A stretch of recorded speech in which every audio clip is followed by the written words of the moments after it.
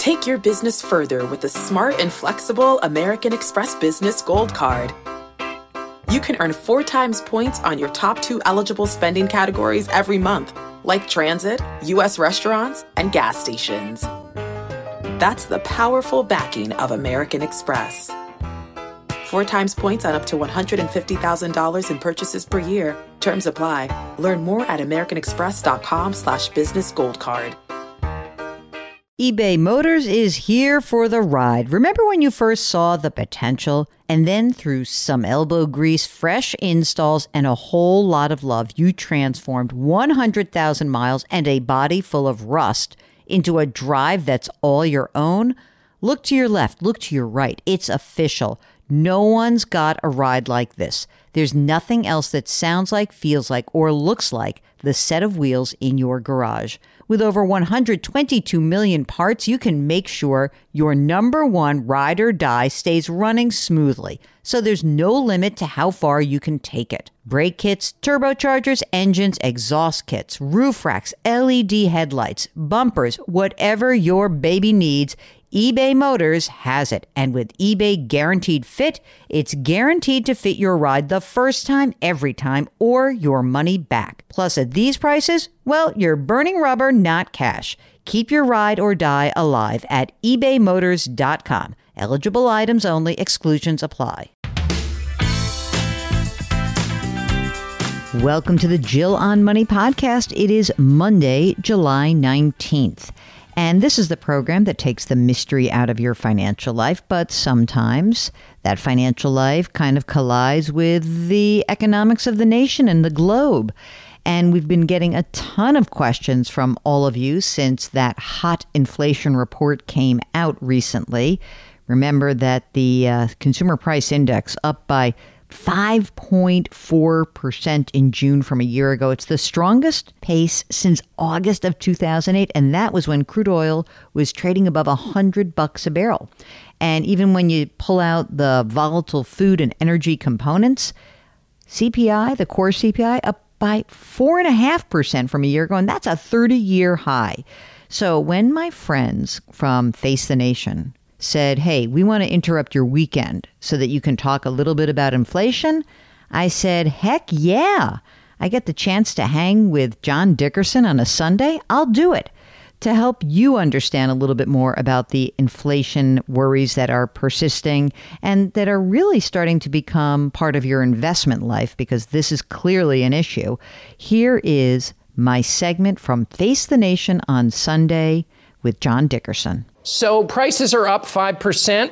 That's the biggest rise in 13 years since August of 2008. What's going on? Well, there's a lot of different forces, and I just want to point out that a lot of this has to do with the fact that a year ago, when we have these price increases, we look back a year, that's when the economy was still mostly shut down. So the effect of looking 1 year ago is that it seems like this gigantic big jump in prices. But we also have the confluence of good old Econ 101, supply and demand. So obviously we've been shut down mostly for 16 months. Red hot consumer demand. There's more than $2 trillion of excess savings that we have burning a hole in our pockets, and we're spending it big time. And then on the supply side, we've had a lot of bottlenecks in supply in certain areas, and that has really cut off a lot of supply. So you put it all together, and as you said, a big price increase.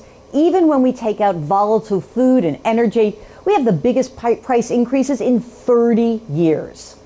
So help us understand what is the result of a once-in-a-lifetime pandemic and the strange coming out of that with an economy. What's going up? What's increasing? And what portion of what's increasing do you think is a result of, say, those bottlenecks you talked about, which have to do with the pandemic?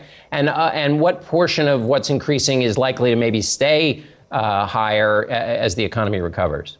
I think it's important to note that economists are battling this very question right now, and we don't know the answer. Here's what we do know.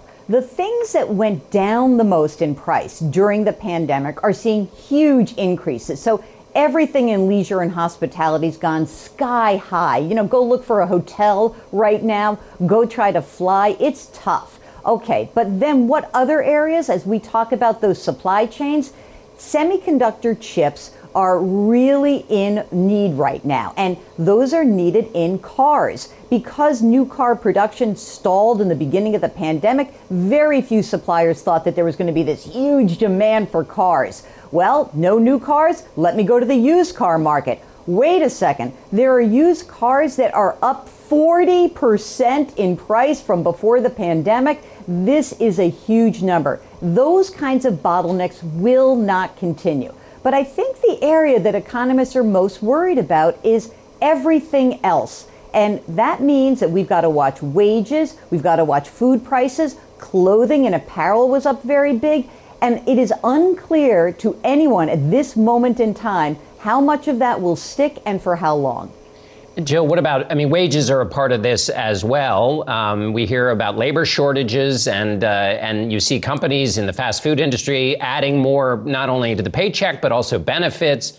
How much are wages a part of this picture, and what do you think the durability of that is? Will that change, or will they go back down again? I think this is a really interesting question because for so many years, it really felt like employers had the upper hand. And through the pandemic, because there was a lot of ability for people to stay home, we wanted them to stay home. People were really happy to collect the money and be safe, and that was smart.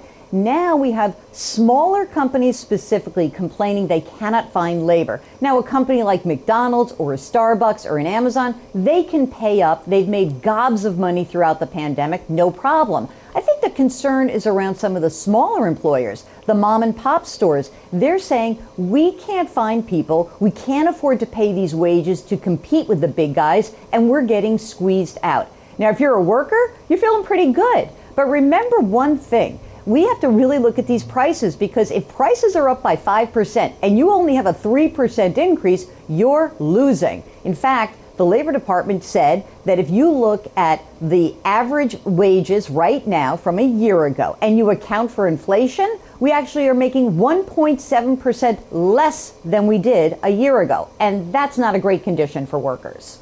With 30 seconds left, Jill, we can't talk about inflation without talking about the Federal Reserve. What's your sense of what the Federal Reserve will do in response to these signals of inflation?